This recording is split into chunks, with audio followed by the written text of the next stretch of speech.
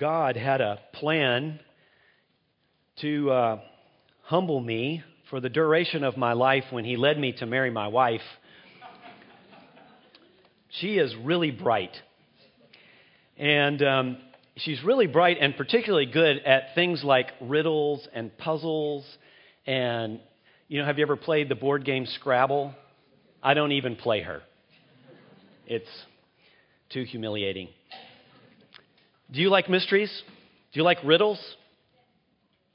All right, I've got some for you. Okay? Here's a riddle. It is greater than God and more evil than the devil. The poor have it, the rich need it, and if you eat it, you'll die.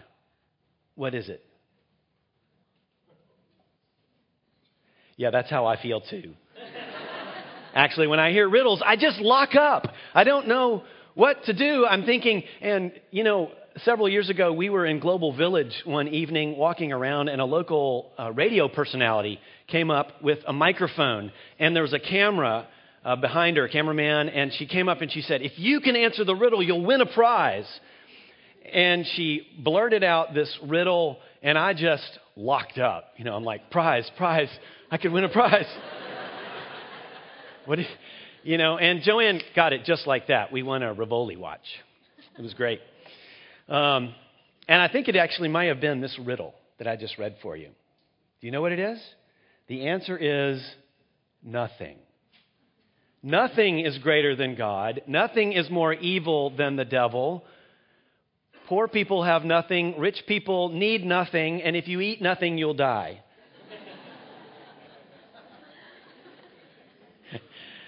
Okay, I've got one more for you.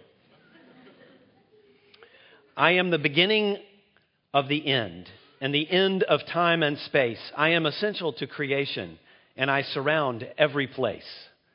What am I? The letter E, yeah. No, were you in the first service? Okay. Yes, it's the letter E. Reading Bible prophecy can seem like reading riddles sometimes. It's confusing. It's mysterious. We don't know what the author is talking about or who the author is talking about. It's like a puzzle. And that can deter us from opening up our scriptures to books like Isaiah. But the prophetic books of the Bible are well worth your effort to unravel and understand because they are God's word for us even today. This morning we're beginning a 4-week series in the Old Testament book of Isaiah. Isaiah is one of what are called the 4 major prophets. Now, I don't know about you, but I wouldn't have wanted to be one of the minor prophets. But rest assured, the minor prophets are just as important as the major prophets. The major prophets are only major because their writings are longer. The minor prophets are shorter. Isaiah himself, the man, lived in the area near or in Jerusalem 700 years before the birth of Jesus. And we learn from the book of Isaiah that his father's name was Amoz. And that is about all we know about Isaiah. We don't know much more about him than the fact that he was a prophet. And a prophet is someone who speaks a word of God to the people. Now, when you think of prophets, and I think of prophets, oftentimes we think primarily of people who make predictions about the future. But the prophets actually spoke much more broadly than just predictions. Oftentimes, God had a word for the people about what was happening right then and there in their land and amongst them. Their writings are broader in scope than just predictions. But there's another unique thing about prophets that you may have picked up on in Butch's reading from Isaiah chapter 6. And that is that prophets are called out by God. No one goes to prophecy school and gets a BA in prophecy and submits their CV to God in order to be a prophet. No, God calls prophets to himself. God called Isaiah, and Isaiah said, "Here I am, send me." So in the next 4 weeks, we'll cover 4 very important passages in Isaiah. They're called the servant songs. And you'll soon learn why they are. Turn with me in your Bibles this morning, if you have them, to Isaiah chapter 42, verses 1 through 9. If you're not sure where that is, open your Bible up right about to the middle, and you'll probably hit the Psalms or the Proverbs, and then take a right to get to Isaiah. Chapter 42, verses 1 through 9.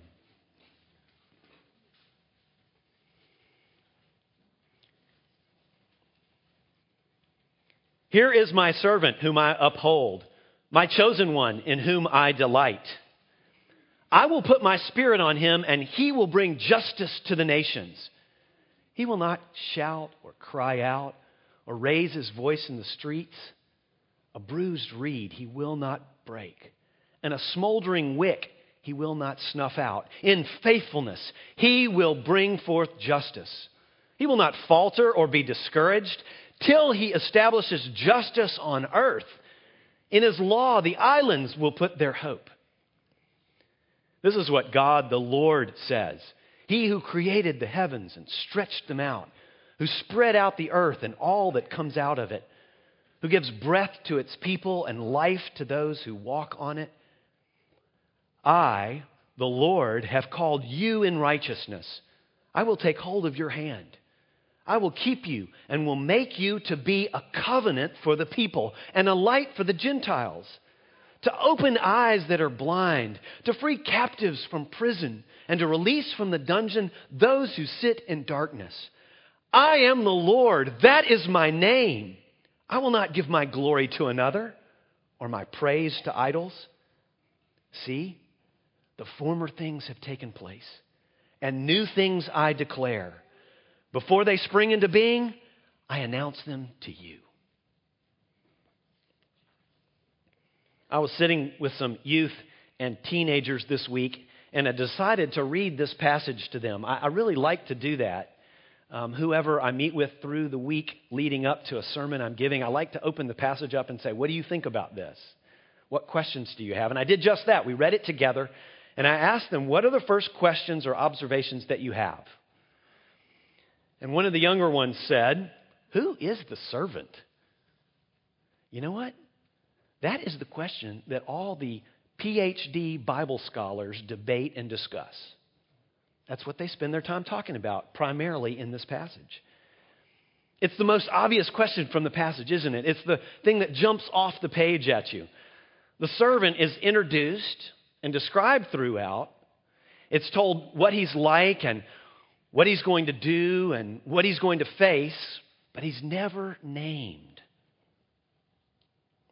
To be fair, if we had the time, and you should take the time actually, we would read through chapters 1 through 41. I encourage you to do that.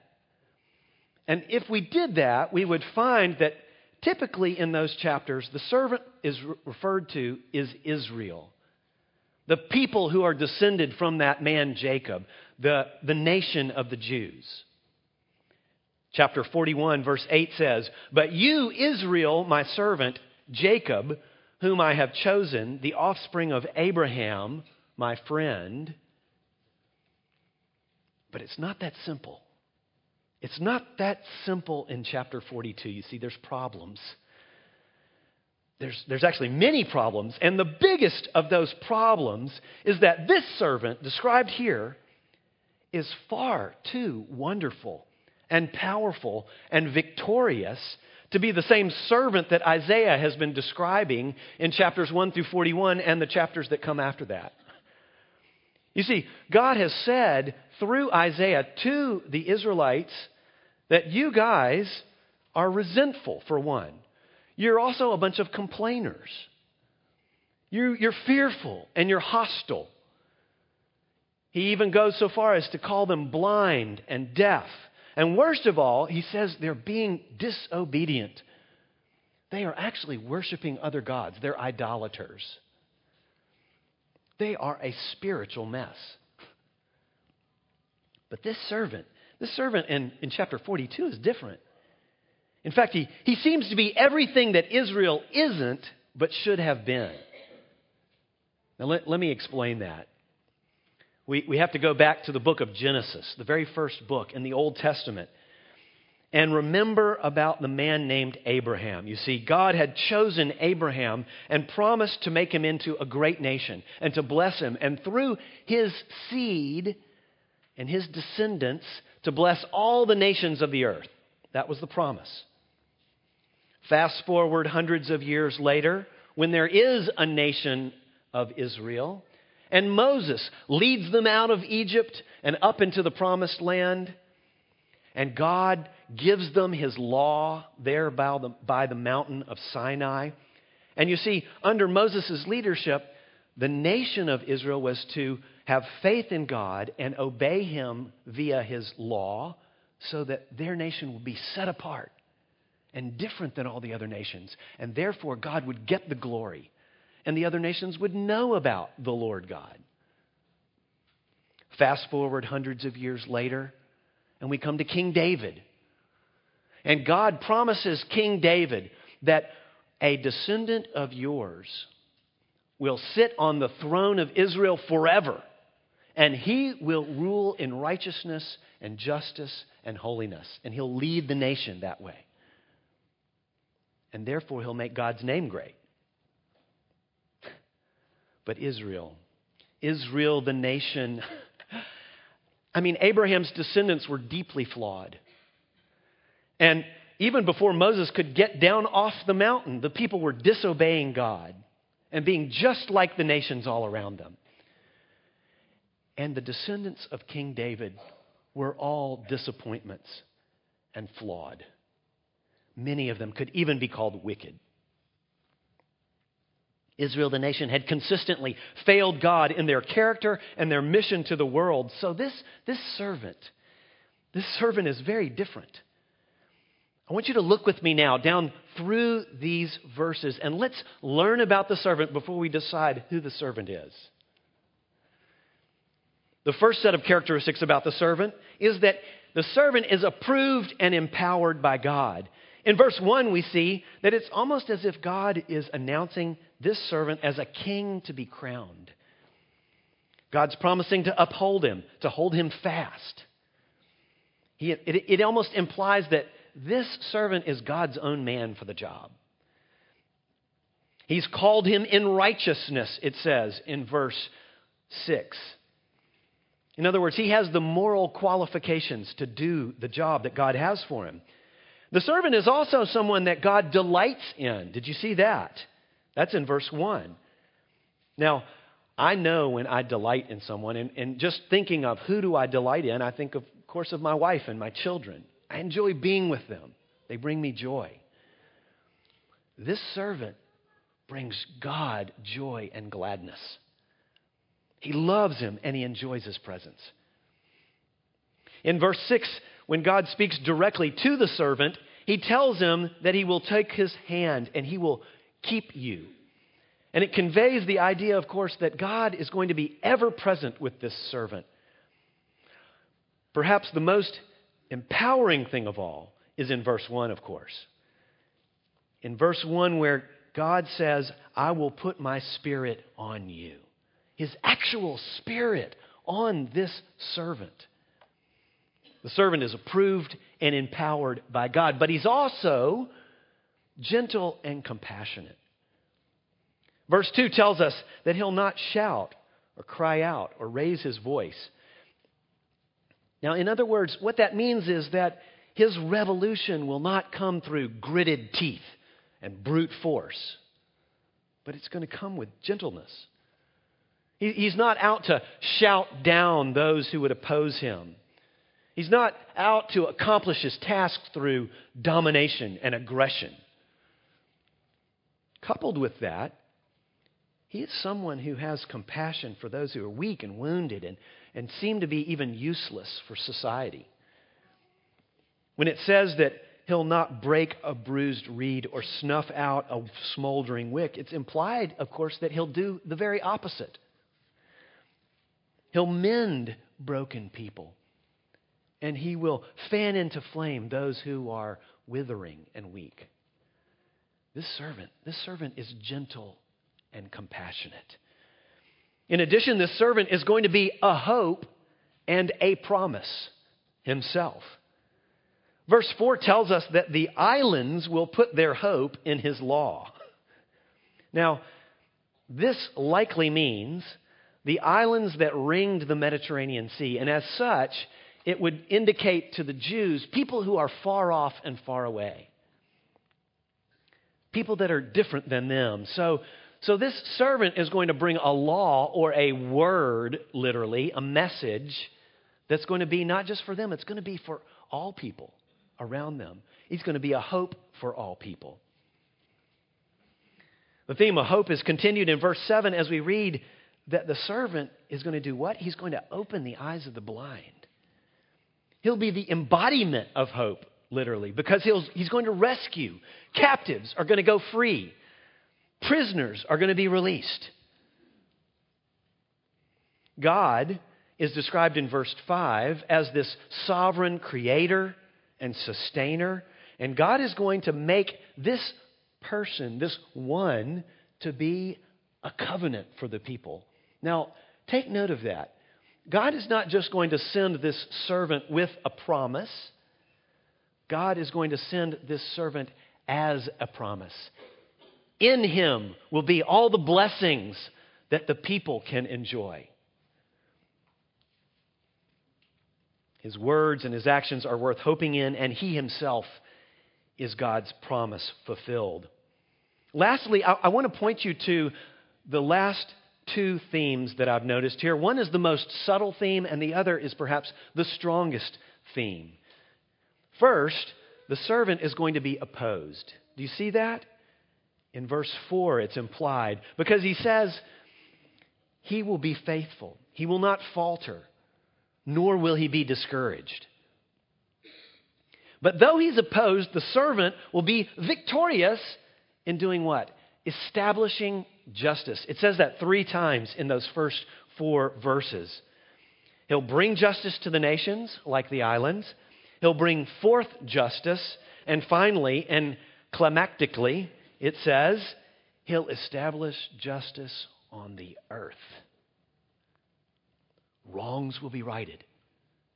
Peace will reign. God will rule. And it will all happen through this servant. Who is the servant? Who is this servant?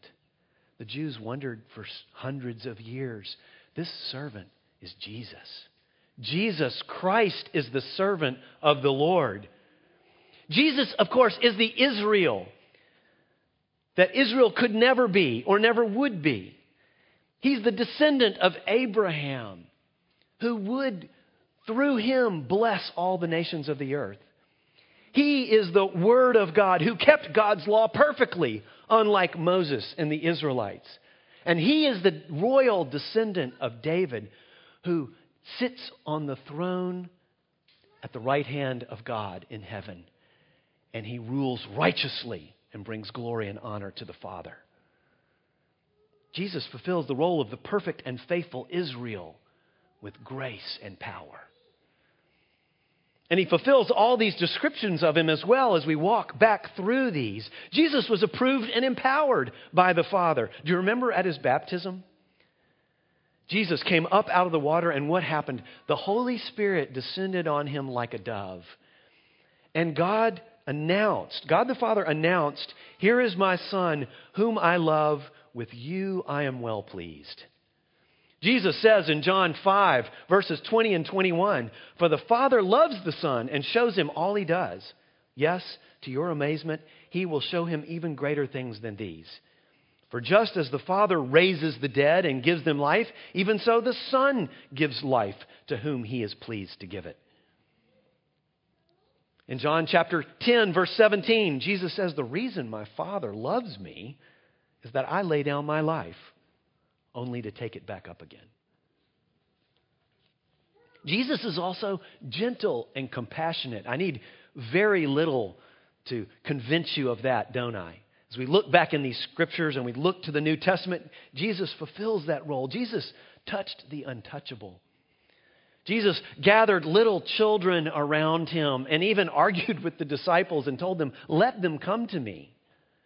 And Jesus healed thousands and thousands of sick and diseased people who streamed to him.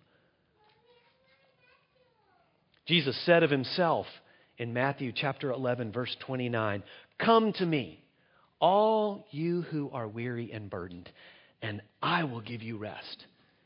Take my yoke upon you and learn from me, for I am gentle and humble in heart, and you will find rest for your souls."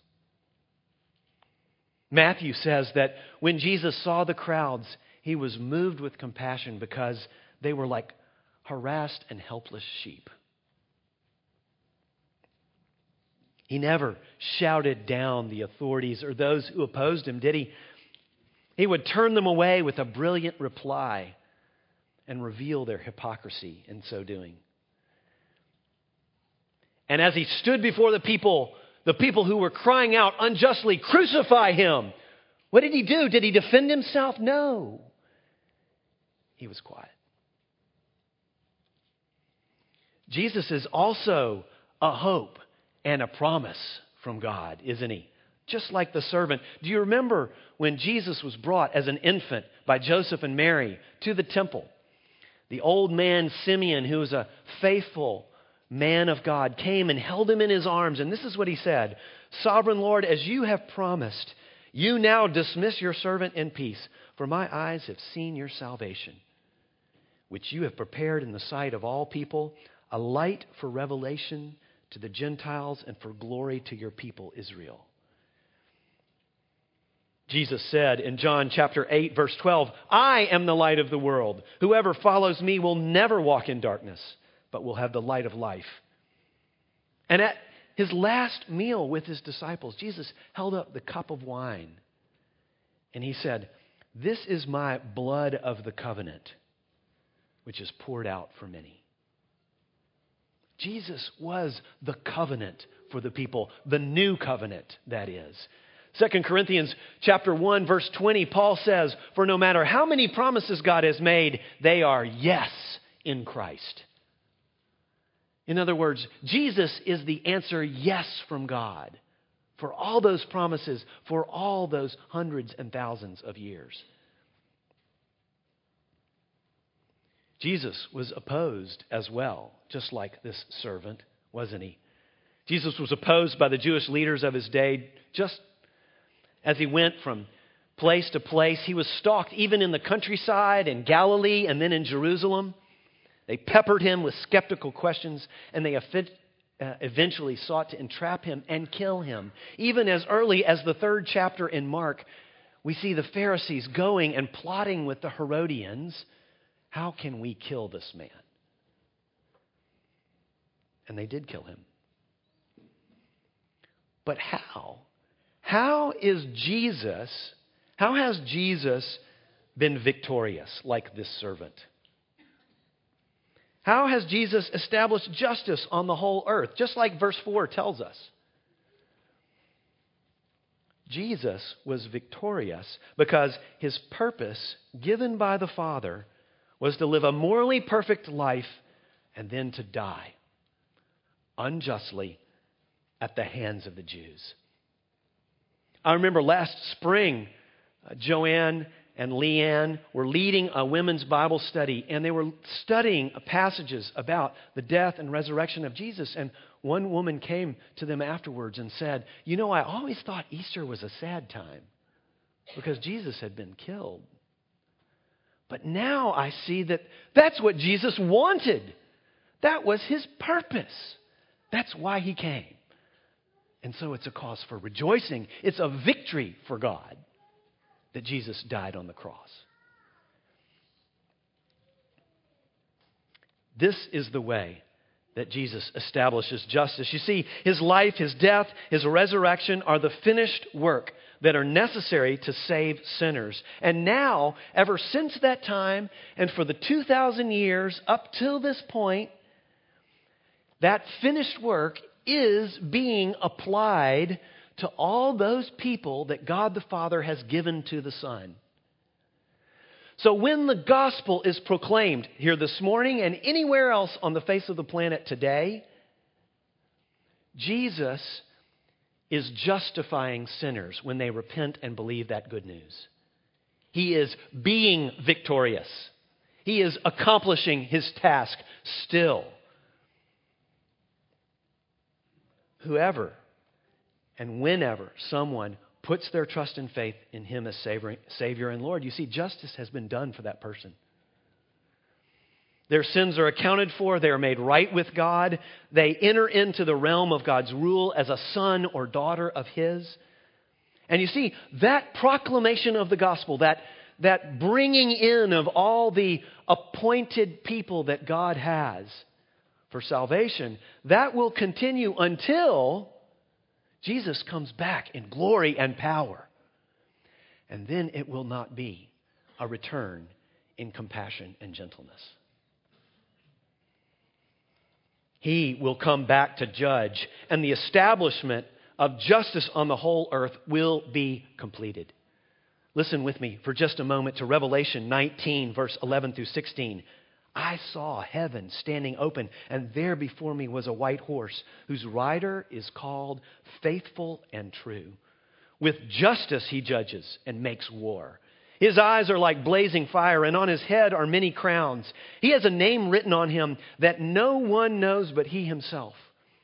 He is dressed in a robe dipped in blood, and his name is the Word of God.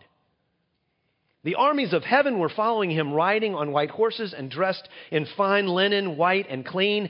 Out of his mouth comes a sharp sword with which to strike down the nations. He will rule them with an iron scepter. He treads the winepress of the fury of the wrath of God Almighty. On his robe and on his thigh, he has this name written: King of Kings and Lord of Lords. Jesus will judge, and every sin will be accounted for. For those who are in Christ, the cross paid the price. For those who have not repented and believed, they will face eternal punishment. Justice will be done in both cases.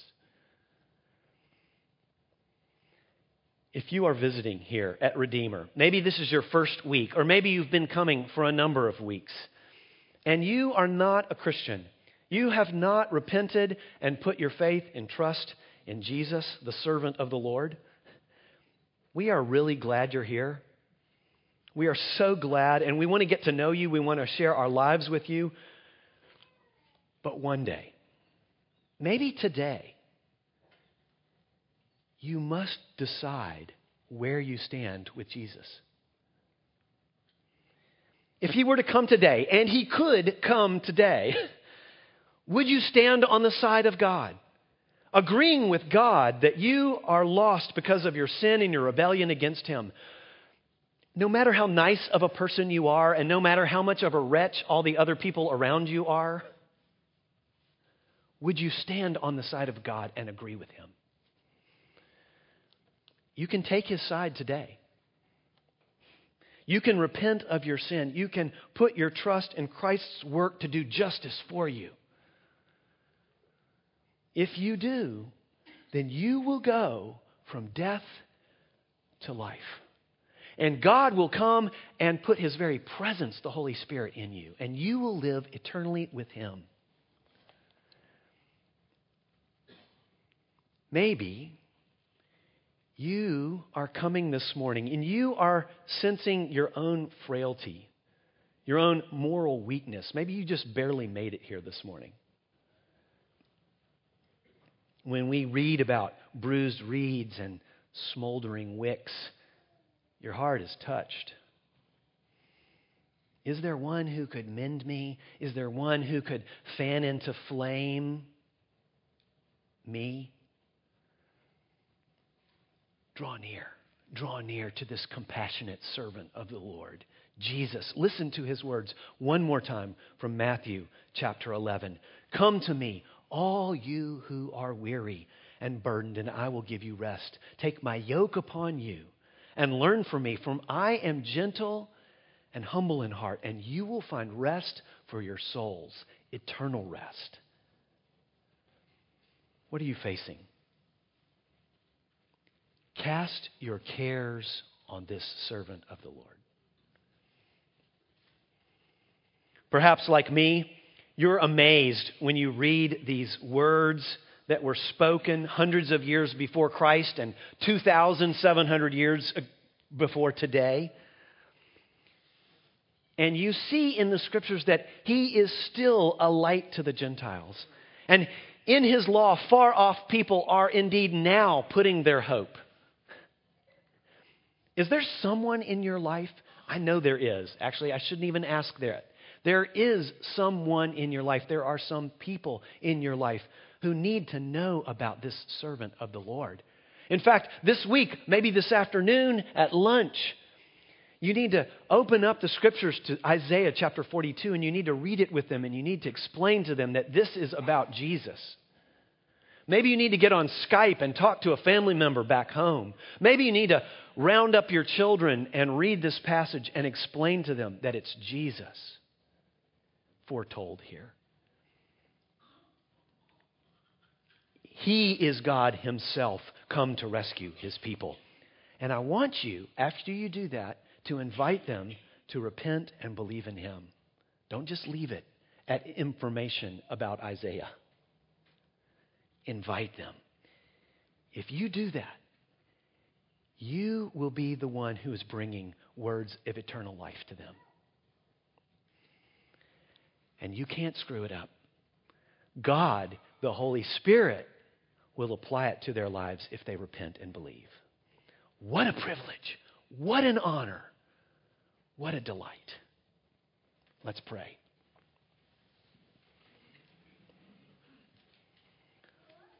Oh, Father, thank you and praise you that in these former days you spoke through prophets, but now you have revealed yourself in all your glory and splendor in Jesus Christ. And we don't have to speak in veiled terms about the servant of the Lord who would come. No, we speak in plain terms about Jesus and His gospel. Oh Lord, we live to serve you. Oh Lord, we live to proclaim you. And I pray, Father, that you would empower us and send us out from here. Lord, for those who are weak and withering, I pray, Father, that you would mend the broken ones and fan into flame those who are smoldering. Lord, I pray that if there is anyone here who has not yet put their faith and trust in you, I pray that you would give them the gift of faith and make them alive. In Jesus' name, amen.